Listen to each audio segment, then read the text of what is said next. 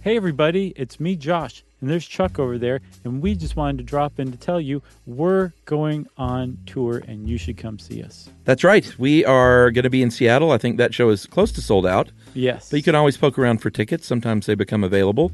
Why not? And what date is that? That is Thursday? January 16th. That's right. And then we're taking Friday off to relax. So that's what we do. Right. And then we're going to San Francisco Sketchfest on Saturday. That's right. We're going to be there on January 18th at the Castro Theater. And if you want to see us, well, then go to sysklive.com or the sfsketchfest.com website, and you can get tickets to come see us on Saturday, January 18th. That's right. And if you're still around on Sunday the 19th and you want to come see Movie Crush Live, you can do that as well. It will be intimate and fun. Nice. Get intimate with Chuck, everybody. We'll see you in January. Welcome to Stuff You Should Know, a production of iHeartRadio's How Stuff Works.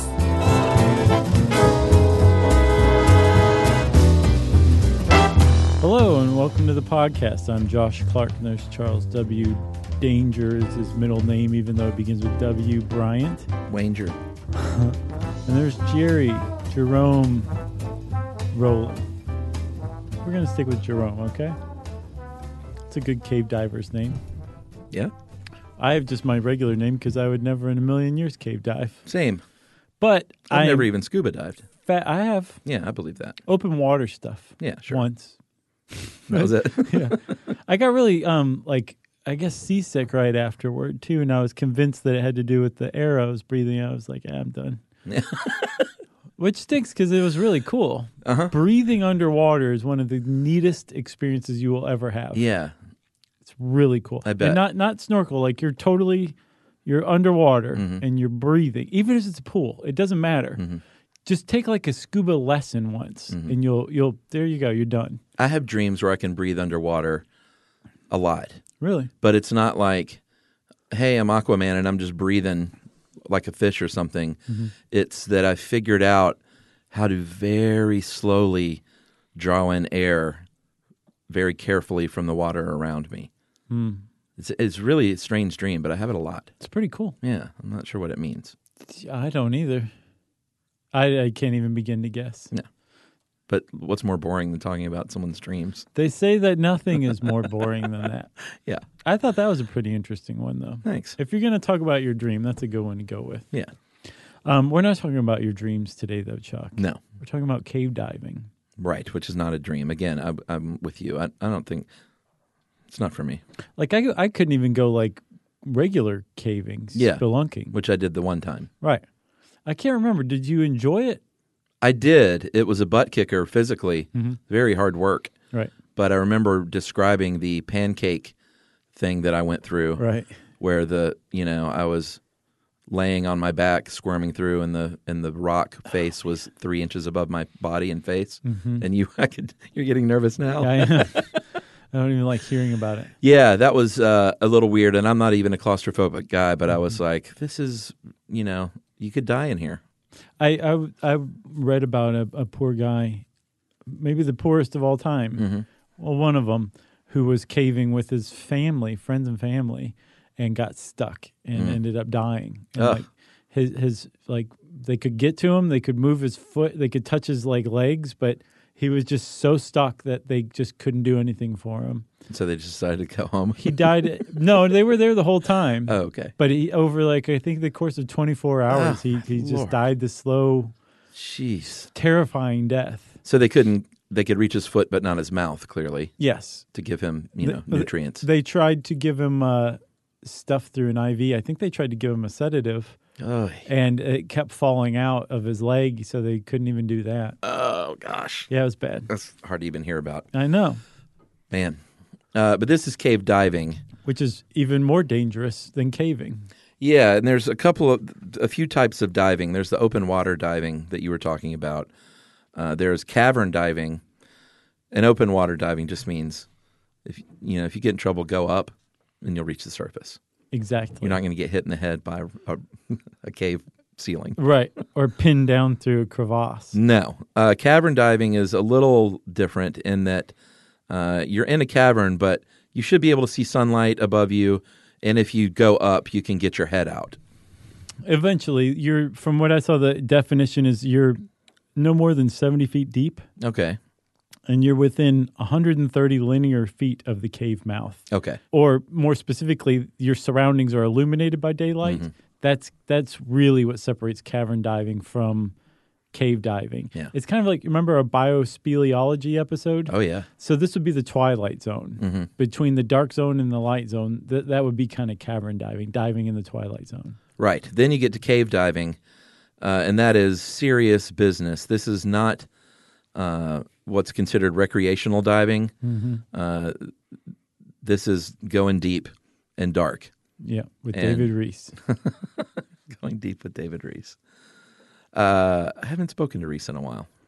Love that guy. Oh, he's a great guy. Yeah. So this is technical diving. Well, hold on. Can Like I I give said. another definition of... I squandered my... You mean my going turn deep wasn't on that Reese joke. going deep wasn't good enough?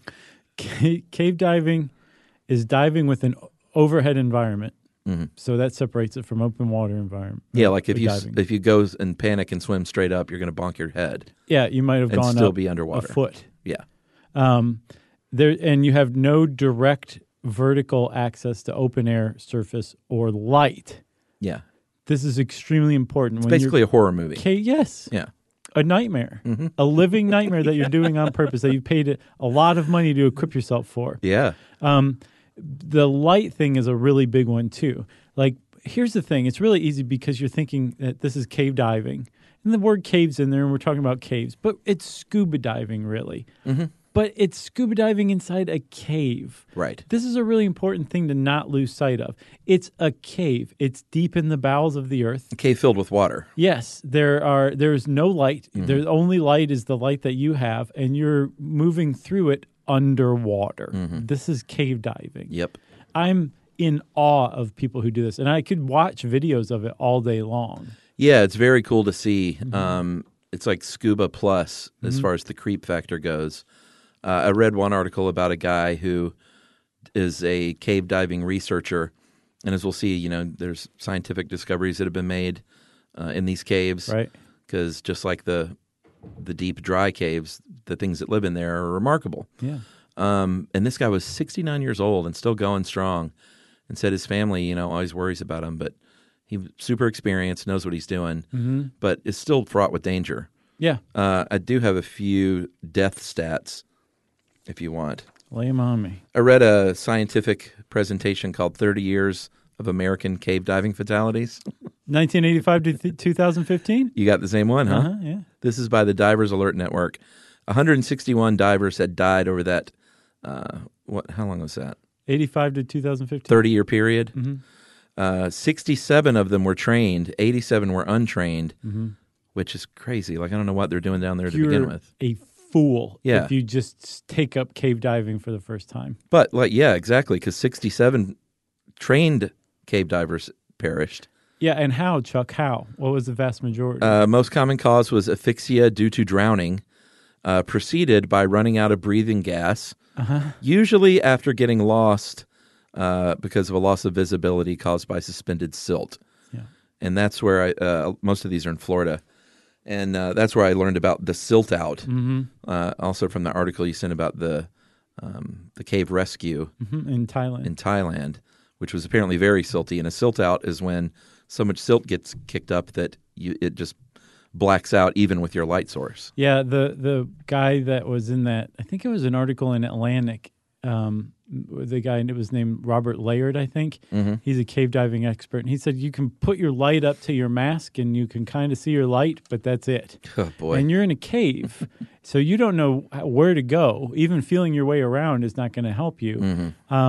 And the problem with a silt out is they can last for so long in a bad case of a silt out that you will run out of air before the silt settles enough for you to see through. So it's a bad jam. Well, and then you probably read the same interviews, but there's panic is what this guy said is what usually happens, even with an experienced diver, because there's no escape, there's no quick way out, and things tend to have a domino effect. So if you're in a silt out, like you said, you try and stay as still as possible, and it's still maybe not going to work. You're getting nervous again. Just Yeah, sitting I'm kind there. of fidgety now that you pointed it out. It's panic-inducing just to think about that. Yeah. Like you have to remain perfectly still in the total darkness, Mm-hmm. and that might not even be good enough Right. to let that silt settle. I saw an even bigger estimate of the number of deaths from cave diving Oh, yeah? from the National Speleological Society's cave diving section. They estimated more than 400 deaths in the history of cave diving, but they said In America? in the world. Okay, that one. The other one's just Oh, America. was it just America? Yeah. Okay. They placed a lot of them toward the beginning of cave diving, which started in the 50s or 60s. The which hey, is- I wonder what's in there stage? Yeah, which is crazy Yeah. because scuba diving started in about the 50s. Yeah. So within a little while of somebody inventing scuba diving, some people were like, oh, let's go into caves with this stuff. Yeah. And they started dying. And so they pointed out, like, these people didn't give their lives in vain. Each death was a lesson learned Right. for everyone else who was yet to come. But a lot of people died early on, and it's gotten much. There are far fewer deaths from cave diving, but it's like you said, they're typically are cave diving experts who are dying Right. because they're pushing themselves further and further. Yeah. If you have, no one's cave dived before, every cave you dive into is a new exploration. Yeah. And this is a huge driver for people who cave dive. This is why they do it. Yeah. They're seeing something that no other human on Earth, in most cases, has ever seen. Yeah. In the history of humanity. That's They're the draw. first human to be in this place. There's lots of stuff to discover for when humans were there, but now it's flooded. There's just a lot of discovery. But as it's been going on for decades now, every time somebody discovers a new thing, that's one thing that that is not left to be discovered by everybody else. So they're pushing themselves further and further. Yeah. When you cave dive, you might be 100 feet under sea level, but you might be scuba diving for miles down through a cave system. Not Yeah. downward necessarily, Like but horizontally, maybe. Sure. horizontal miles, round trip for this cave dive. Yeah. Which is nuts, but that's what they do. Yeah.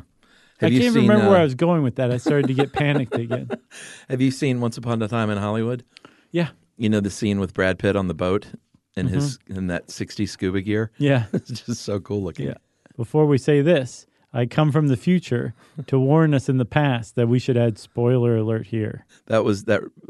It's like when they used to call them skin divers. Yes. Do you think he killed his wife? I think that's what you were led to believe. Whether or not, I felt like it was up in the air. well, a little bit. Also, could have been an accident Sure. because he was clearly had that spear gun resting on his knee, pointing at her. Right? Yeah. The question is, did his neurons fire and make his finger move? Right. Okay. So he took care of the spoiler. That And was like 5 minutes ago. I know. And now we're back to cave diving, and we should talk a little bit about equipment. A lot of this came from one of our old How Stuff Works colleagues from the website, our old buddy John Fuller. Who looks like MC Escher. Looks like he's been mentioned twice today. He's the tie that binds the Escher episode and the cave diving episode. Yeah, and some of this equipment thing isn't the most exciting stuff in the world, but we should talk about it anyway. I found it frankly arousing. You got your mask, Uh-huh. and this is something I didn't know. They use sort of simple black masks because it absorbs light, Yeah. which makes sense. Yeah, because you're using your own light source, so it can get pretty bright. I saw a flashlight from Underwater Kinetics, maybe. That's like 15,000 lumens. Some ridiculous amount of lumens. Just lots of lumens. A lot of lumens. Uh-huh. And yeah, if you have that stuff bouncing all over the place, you don't want your light, your gold glitter diamond dusted mask reflecting it in your eyes. That makes sense. Cuts down on visibility. But I take issue with Fuller saying that they favor simple masks because these guys do like the full face, like Yeah. BA mask. Yeah, not the Brad Pitt skin diver 60s mask, Right. which I loved. Yeah. Great I think, design. I think some of them might, but I also saw plenty of them Yeah. have like, I'm trying to think of what to call it, but just a really cool full face mask. Yeah, it looks like something that you could dive in a cave in or go to outer space in. Basically, yeah. Yeah. Yeah. So then you've got your fins. Again, black rubber fins. But the difference here that I gather from this in open water is you don't want those super long, super bendy fins Right. because you're trying to not kick up silt. Right. So you want those shorter, stiffer fins. And when you're down there swimming around, you're using little short controlled kicks. Yeah. No big sweeping leg movements. No, it's a huge difference between cave diving and open water diving. Yeah. Open water diving, your legs are extended out behind you, Yeah. and you're fluttering those fins up and down, and you're propelling yourself forward. In cave diving, your legs are bent at the knees, so your feet are up slightly above you, and mostly you're making frog kicks, which are all in the ankle. Yeah. And you're just kind of waddling yourself along with these little kicks. You see what I'm saying? I love for 12 years you've been doing little physical gestures at me like anyone else in the world can see them. Well, who am I talking to but you? Well, I know. That's the whole point. So the frog kick, look, Chuck, like I know. this. I see. Here, this is what they do. Little frog kicks. But in doing that, you cut down on the potential of coming in contact with the rest of the cave. There's a couple of reasons why you want to do that. One, you want to preserve the cave. If you break off a stalactite coming from the ceiling, that's nature's work that you just messed with. You don't want to do that, bro. And then secondly, a lot of caves, pretty much all of them, have that silt sediment on the bottom. That's your enemy. If you kick it up, Yeah. you've got a silt out. So you want to really be careful what kind of movement you're making with your fins, and then just how big your fins are and how flexible they are. And then one other thing about that too, you also want to maintain basically perfect buoyancy, where you're completely neutrally buoyant relative to the top and the bottom of the cave. Yeah, what do they call the movement? Dragon float? Pull and glide. Pull and glide? Dragon float. Yeah, it's sort of the That's same what you thing. do when you recover a body. Well, a lot of this is body recovery, very sadly. Well, not a lot of it, but part of search and rescue can very much involve going deep and getting very swollen, waterlogged bodies. Right.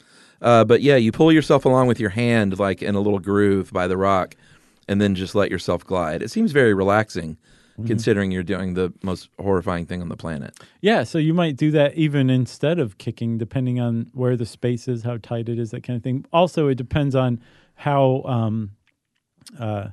solid Right. the surroundings are. Like you don't wouldn't wanna do pull that off a on big coral chunk. or anything Yeah. like that. And then also, apparently, you only do that when you have a current. There's one thing we should say. There's two kinds of cave diving: spring diving and sump diving. Yeah. And in spring diving, that's where you see like the pictures in like National Geographic magazine where Right. it's just this beautiful cave and there's just two people in scuba gear floating in the middle of it. Yeah. That's a spring-fed cave where you've got water moving through it, keeping it very clear because there's no way for sediment to settle Right. because the current's moving too quickly. And you use that current to pull and glide. That looks like something that has a little bit more appeal.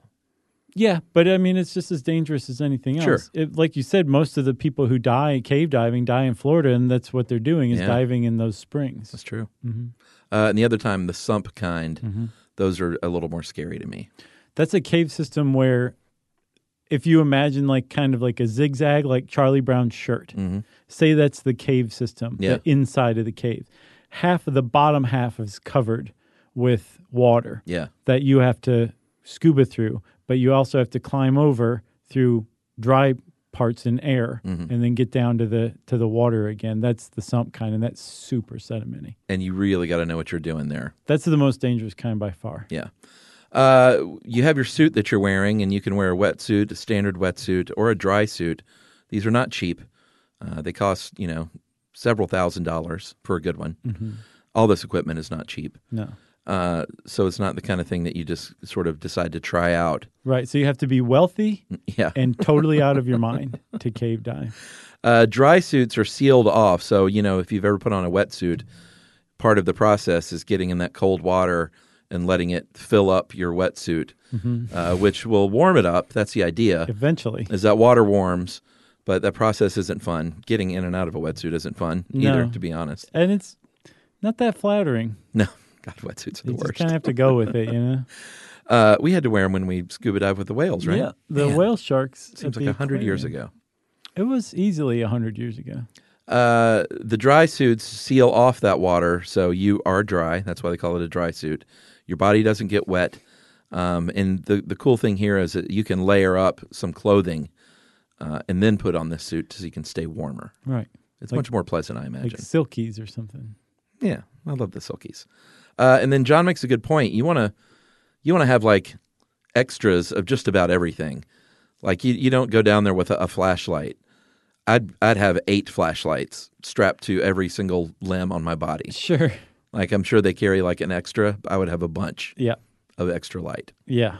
150,000. You got your little knife. If you get snagged, you cut things. I would have 9 knives. Yep. 8 flashlights. Well, you do want a redundant amount of stuff, like you were saying. Like just because if something goes wrong down there, you are toast. Yes. Unless you can slowly and deliberately get yourself back to the surface of the ocean. That's right. So yeah. But the other thing you want to do too is you're in very cramped quarters here, so everything has to be strapped down pretty closely to your body or in like a pocket, because you can't have any stuff hanging down because you'll get tangled up. Don't want to get tangled up down there. I know this is kind of amateur hour stuff because we're not at a good breaking point, but we should probably take an ad break right here. No, I think it's a great time. And, okay. we'll talk about how you breathe down there right after this. Stuff you should know. SYSK. Stuff you should know.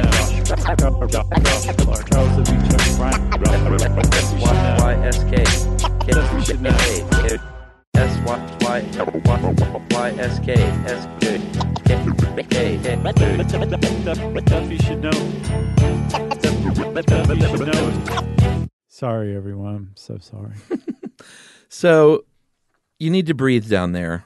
Everyone has seen a scuba tank, but it's a little bit different.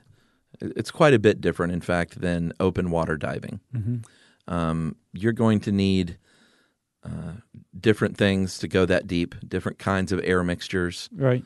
And there are a few different kinds that you can use, but we should probably talk a little bit about the bends and what happens to your body. I know we covered the bends in which one was it? What was the old-time diving suit called? Diving bell? Was it Diving Bell? I think we covered the bends. We must have. Probably so. Yeah, because we've never done a scuba episode. So John, from his original How Stuff Works article, makes a very great point about pressure and talks about soda bottles. And obviously, if you shake up a soda bottle and then open it really quick, it's going to go everywhere. Right. Or if you're Josh and you've never in your life apparently opened a tonic bottle. It's club soda. I thought it was tonic. Was it club It's soda? probably both, really. Yeah, you got to open those very, very slowly every time, no matter if it's shaken or not. Yes. I don't think any of those were my fault. But like every backstage we've ever been to has tonic and soda on the floor. I'm cursed with that.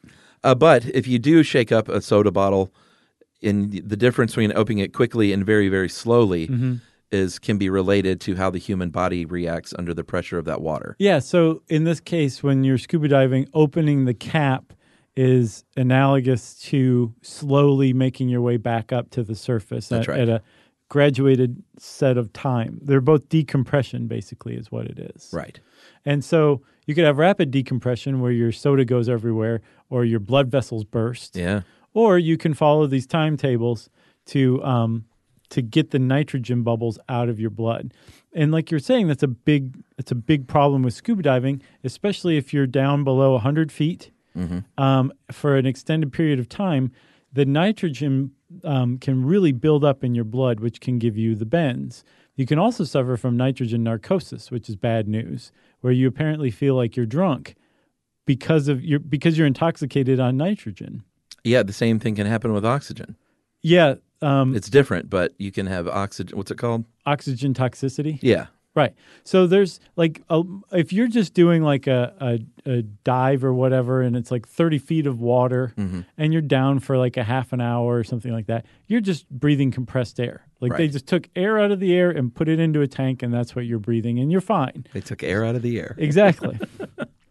So if you're down for a while and you have this problem with too much oxygen or too much nitrogen, they've started to get kind of crafty with the stuff that they put into the tanks. There's something called nitrox, which deals with the problem of nitrogen narcosis by removing a certain amount of the nitrogen and replacing it with oxygen. So with compressed air, with regular air that we breathe here at sea level, it's something like 78%. Nitrogen. Yes. And like, no. 21% oxygen. Is that right? Mm-hmm. I had them backwards. So 22% oxygen, 78% nitrogen. In nitrox, you have something like 36% oxygen and the rest nitrogen.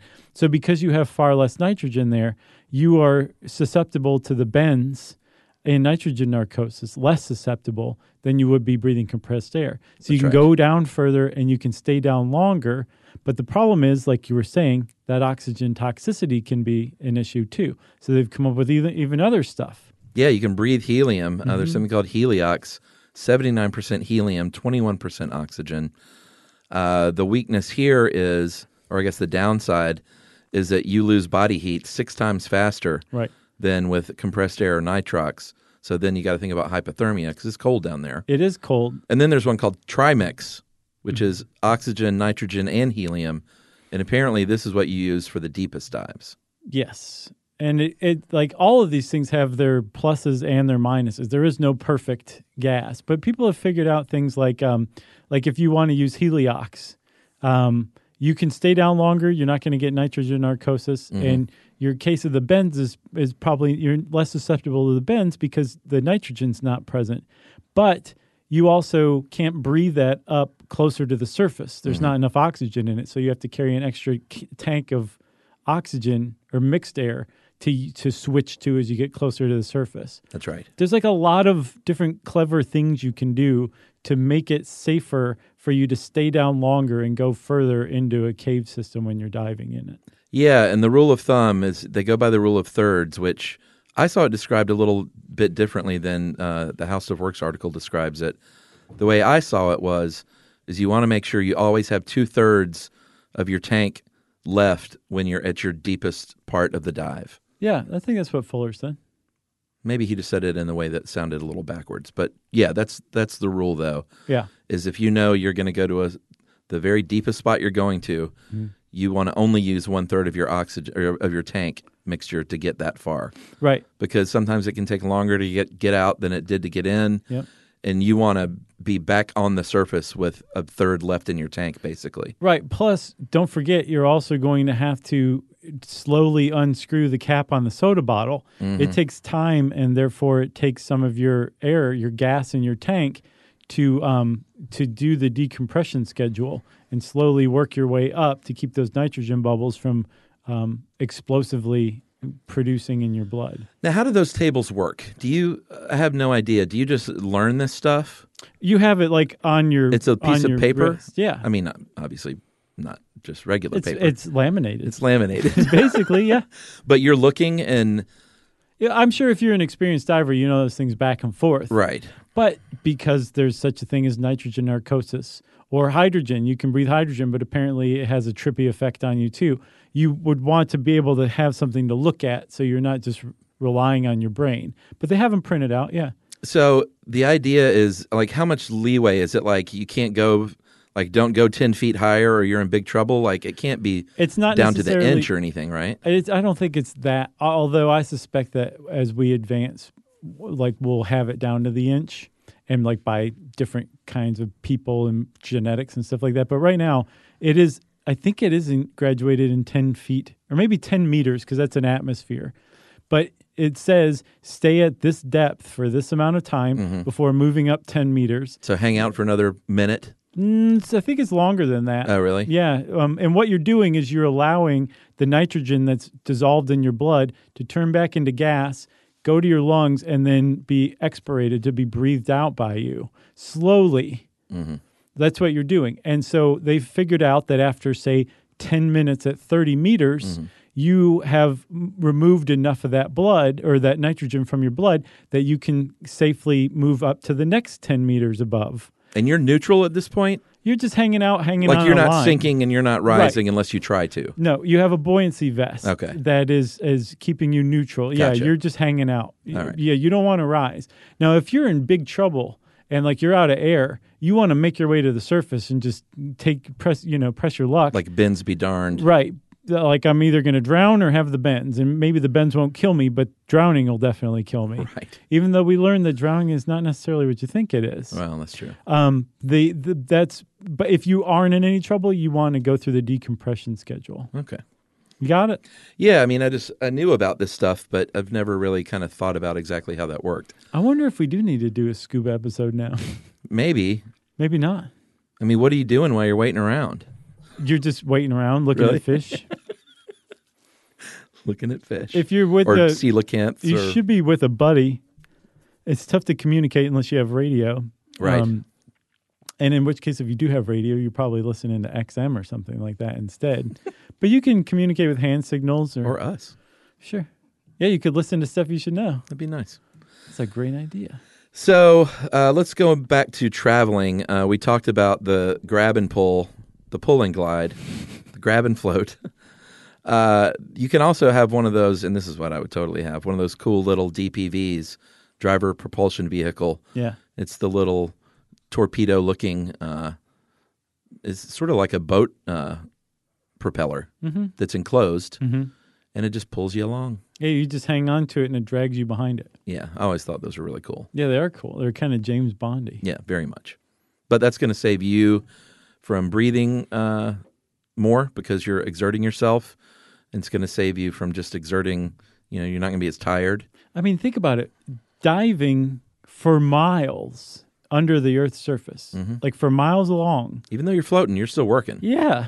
That little kick, your ankles are going to get tired after a while. Your little ankles? Yeah, and that would help a lot. But I would imagine you really want to practice on that thing because if it got away from you, it's going to pull you into like a cave wall or something like that. You're in trouble. Kick up that silt. Yep. I would think that little propeller will kick up silt. I guess if you're not on the bottom, yeah, though. I think you keep it away from the bottom.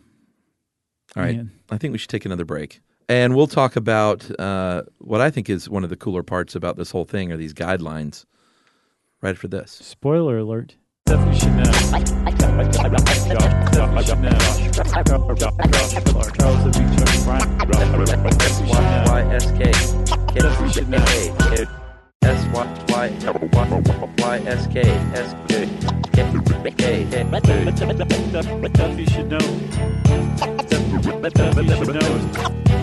All right, you're underwater. You're 100 feet into a cave. It's pitch dark. Yeah. You got your little flashlight, but you need a little trail of breadcrumbs, right? Yeah, more than that. You can get disoriented down there, even if you're super experienced. Right. So you need something that says, go this way to live. Right, so you have guidelines. Like not written guidelines. No. An actual literal guideline. Right. And they were laid however many years before by people who originally explored the cave. And the yellow lines, or gold lines, are yellowish in color. And they use those as like the main line through the main parts of the cave. Yeah, and it's like a little thinner than a rope, but it's basically a nylon string that is throughout the main tunnels, like you said. These little side tunnels are going to have white lines if you branch off. Right. And you look at the color and you know where you are basically in a side tunnel or the main channel. And they end within about 5 to 10 feet of the main line.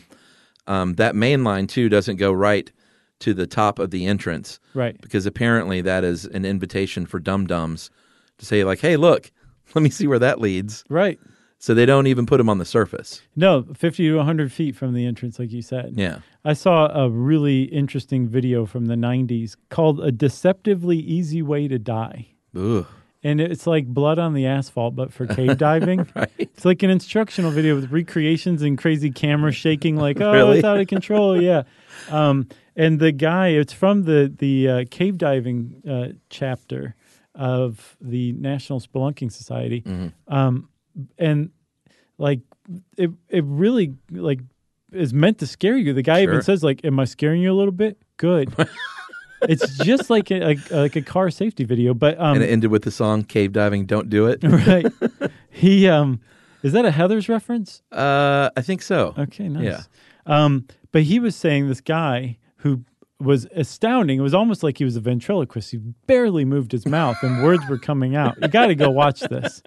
But he was saying not only do they not put like the lines near the mouths of caves to tempt people, they say if you're not an experienced cave diver going on a cave dive, but you're going to be diving somewhere in the area of a cave, don't even take a light with you, just to keep yourself from being tempted, from being like, oh, I got a light, let me go down in this cave. If you don't have a light, even the most foolish among us probably would not go into a cave. Right. But if you do have a light, you might try it, even if you're not experienced. For sure. Yeah. That makes sense. Yep. But you're still a dum-dum if you do it. Exactly. They do have entry lines, though, and that is if you go to explore in a cave, it's a temporary line that you do, and this is the one that you do tie to a big rock on the surface, and then you take that to the main line that's 50 to 100 feet inside, right? And then everything's all connected, because John makes a great point. You've got to be able to, if in the worst case scenario, if it's dark down there, pull yourself along this line. Give the okay sign to your buddy, and you've got to maybe do this in total darkness. Right. With your eyes closed. Let's say your flashlight's off or it's silty. Silt out. Yeah, the scary stuff. I have the impression that you're kind of supposed to be hanging on to this guideline basically all the time. Oh, really? Yeah, or like have it nearby, inches away from it. Yeah. At all times. I would want it within grabbing distance. Yeah, for sure. Yeah.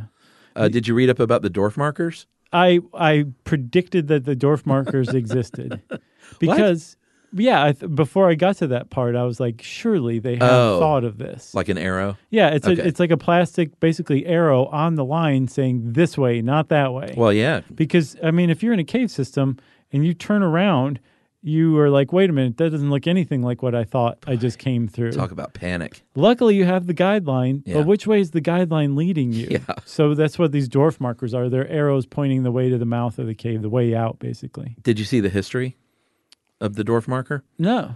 Because I immediately was like, why is it called a dwarf marker?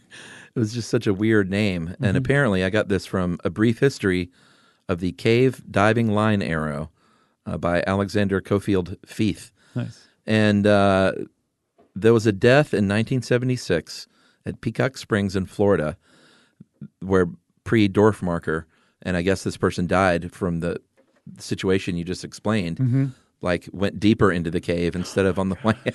I know. And a man named Louis Holzendorf invented this thing out of duct tape. So he made these duct tape arrows, and they called them dwarf markers. But because they were because they were tape and all dwarfed up, they would deteriorate or fold up and not work over time. So later on, flash forward, a man named Forrest Wilson invents these modern dwarf markers. And one of the stipulations, he was like, we got to call them dwarf markers still, which is very cool. But these are finally made out of plastic. It's a plastic triangle. You fold it over the line and snap it shut, basically. Nice. So thanks to Forrest Wilson and Louis Holzendorf, the worst case scenario, which is I'm getting out of here and you're just going deeper. Right. That will never happen. Forrest Wilson told everybody we got to call them dwarf markers, and they're like, after Holzendorf? He's like, who? Oh, man. That's a good dumb joke. It took a lot of setup, too, though. I just used up a lot of our air. All right, so you've got these dwarf markers. They're telling you where to go. You're diving. If it's just a regular sort of, and I was about to call it a recreational dive, but technically it's a technical dive. But if you're just out there having a good time, you're probably down there for about an hour or so. At least. But if you're really like doing scientific investigation or inquiry, or if you're after a body, then you can be down there for hours and hours doing your thing. Right. So some of these extraordinarily long cave dives can last into the double digits of hours. And they'll have tanks placed along the path, basically, where dwarf tanks? Maybe. All right. The ghost of Dwarf himself is handing these out. I don't know if he's dead or not yet. Tim Conway? No. Holzendorf? Yeah. I don't think he's with us. Oh, okay. Yeah. So he's this friendly patron spirit who hands out tanks. I think, although who knows, he may still be around. Well, why did you say that you didn't think he was? I got the idea because someone else developed it and named it after him, that it was in memoriam. But gotcha. I might have been wrong. No, that's a good point. Yeah. At any rate, they'll leave tanks along the way so you can be like, well, here's my new fresh tank. It's pretty amazing. But yeah, the cave dives can last a very, very long time. And like you were saying, when they're doing this stuff, they probably are being employed by maybe the National Geographic Society, a museum, some university, and they're exploring the geology of these caves that no one has ever seen before. Yeah. They're also conducting underwater archaeology, which Yeah. is a huge new aspect for cave diving, because what they figured out is we've lost a lot of human settlement archaeology Yeah. when the sea levels rose Yeah. after 11,000 years ago, and people were running around in America on the coasts more than we realize, and we're starting to figure that out because of this cave diving archaeology that's become a thing. Yeah, the largest, as in longest, not deepest, underwater cave is in Tulum on the Yucatan Peninsula in Mexico, and they, I think it was a few years ago, discovered that 2 flooded caves actually connected, making it the longest. Wow. It's 215 miles. Wow. If these things, if you go from end to end. Right. And in there are tons and tons of Mayan, like extinct animal stuff and Mayan artifacts. Like you were talking about, it just, the waters rose and that stuff just got sucked in. Yeah, they found the oldest, mostly intact skeleton in North America in one of those caves, the Hoyo Negro. Oh, really? It was a woman named Naya, Naia, I believe. Well, that's what they named her. And she was from something like 14,500 years ago. Wow. Which is way older than the Clovis people. Can you imagine coming upon that? It'd be pretty neat. Yeah. Yeah, but this is what cave divers do. Yeah. Yeah, it's one of the things. The deepest is pretty new as far as findings go. The deepest in America is Phantom Springs Cave in Texas, which is chump change at 462 feet. The deepest now, it passed Italy's Pozzo del Mero. It is in the Czech Republic, and Pozzo del Mero is now number 2. Yeah. This one, the Ranica Propast, is 1,325 feet deep. That's amazing. And I don't think they've gone to the bottom. I think they go as far as they can go, and then I think they drop a line and measure from there, right? Yeah, exactly. Yeah, that's And apparently intimidating. GPS doesn't work at all in these cave systems. It's just impenetrable. You're on your own. So they have to tie off 10-foot increments on rope and just lower it down. That's how they figured out the one in the Czech Republic. And this is a big team. This isn't just like, all right, we got our buddy system. Right. It's like you've got a lot of people involved in something like this. Right. For safety, obviously. Yeah. And for fellowship. And for fun. Yeah, the reception afterward is quite nice. Right. So how do you do this? How do you get certified? Oh, well, there's a lot of steps you want to take. You want to become basically a professional open water diver first with years and years of experience. Yeah, this one guy said at least 50 dives. Yeah. Before you even think about a cave. Right. And then after that, you want to start training for cavern diving. Yeah. You want to do that for a couple of years. Get your toes wet. And then, and then you start doing cave diving. And one of the ways, I didn't think about this, but it makes sense. One of the ways you train for cave diving is doing night diving, taking a night diving course. Oh, yeah. Because there's no Just sunlight. in open water? Yeah. There's no sunlight there That makes for sense. you. Or probably night diving in caverns or something like that. That's probably kind of creepy, too. Yeah. But once you are a certified cave diver, you are part of basically the top 1% of divers in the world. Yeah. I saw an estimate of 75 professional cave divers really? in the world Holy right now. cow. Yeah. So you're part of a very elite group Yeah. who are actually exploring, like pushing the limits of human exploration on Earth right now. Yeah, and I saw the one guy who had I think it was the guy who helped out with the rescue in Thailand. Which we got to talk about. Yeah, I mean, he was saying, this stuff is tough to do because you think you just go in and retrieve a body, but it's a crime scene, first of all. Right. So you can't photograph it. So you have to go down there and first look around and make as many mental notes as you can to recreate this for an artist, perhaps, or for at least note-taking. Right. And he said it's really tough emotionally and physically to get the body out. It's not you got to be made of tough stuff. Exactly.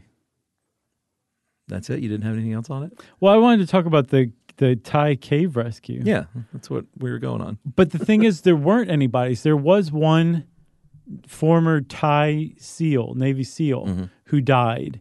And because he died, the Thai Navy realized we don't have any professional cave divers on staff. We need to make this part of our formal training. So now they do have that. Oh, really? Yeah. But in 2018, in the summer, the whole world was watching because these 12 soccer players and their coach were hiking along in a cave system that got flooded from a monsoon, and they were trapped in what became a sump cave. Yeah.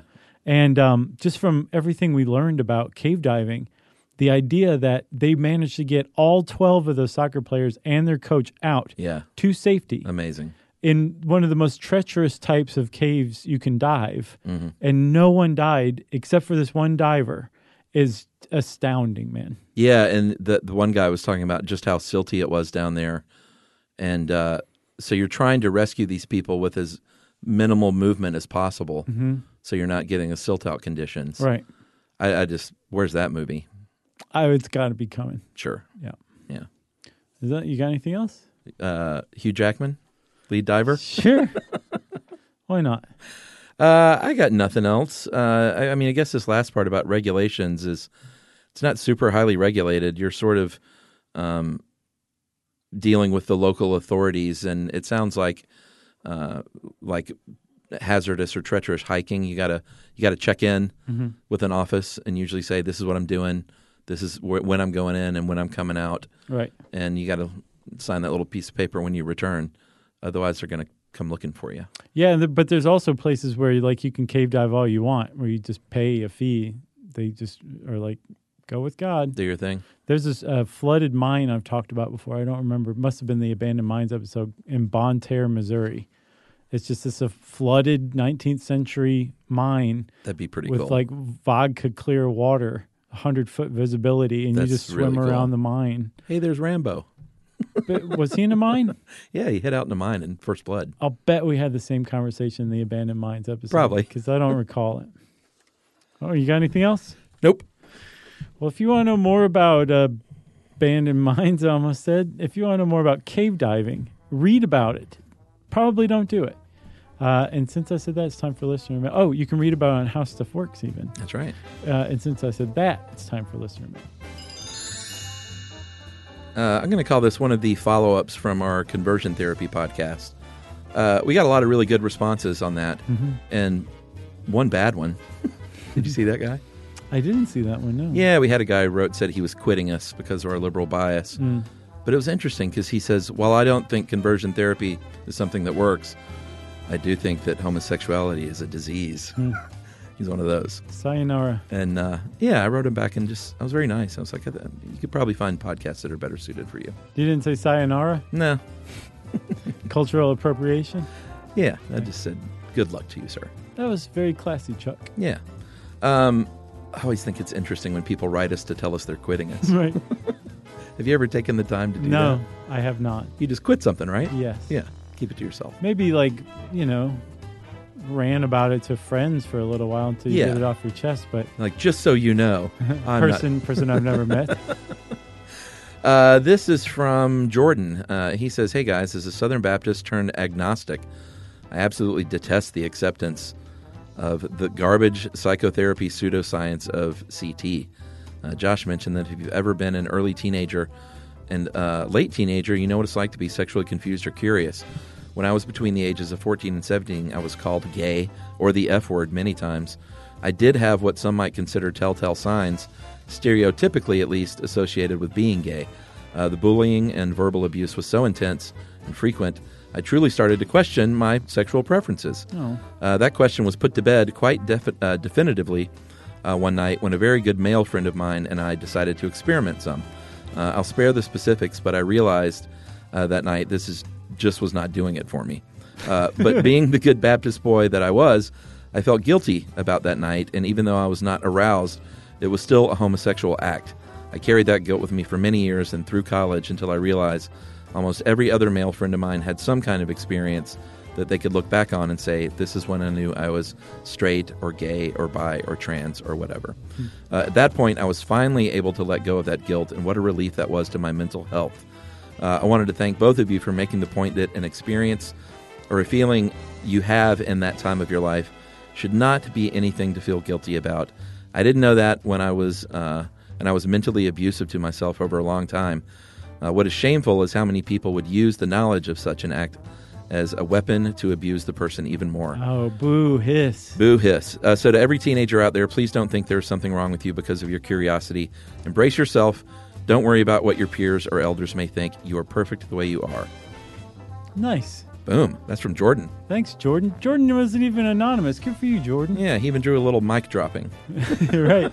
That was a great email. Yeah. That's funny if the guy who said he wrote in to say he was quitting us, he's like, oh, cave diving, huh? I'll give him one more chance. He gets the listener mail. He's like, that's it. He's going to send us another email. He's like, oh, this next one's called The Gay Disease. Maybe I should listen. Well, that was very nice of Jordan to shout it out to everybody out there. Yes. Way to go. If you want to shout something out to support and encourage your fellow humans, we love that stuff. You can go on to StuffYouShouldKnow.com and send us something on one of our social links, or, more better, you can go to your email client and send us an email to stuffpodcasts@iheartradio.com. Stuff You Should Know is a production of iHeartRadio's How Stuff Works. For more podcasts from iHeartRadio, visit the iHeartRadio app, Apple Podcasts, or wherever you listen to your favorite shows.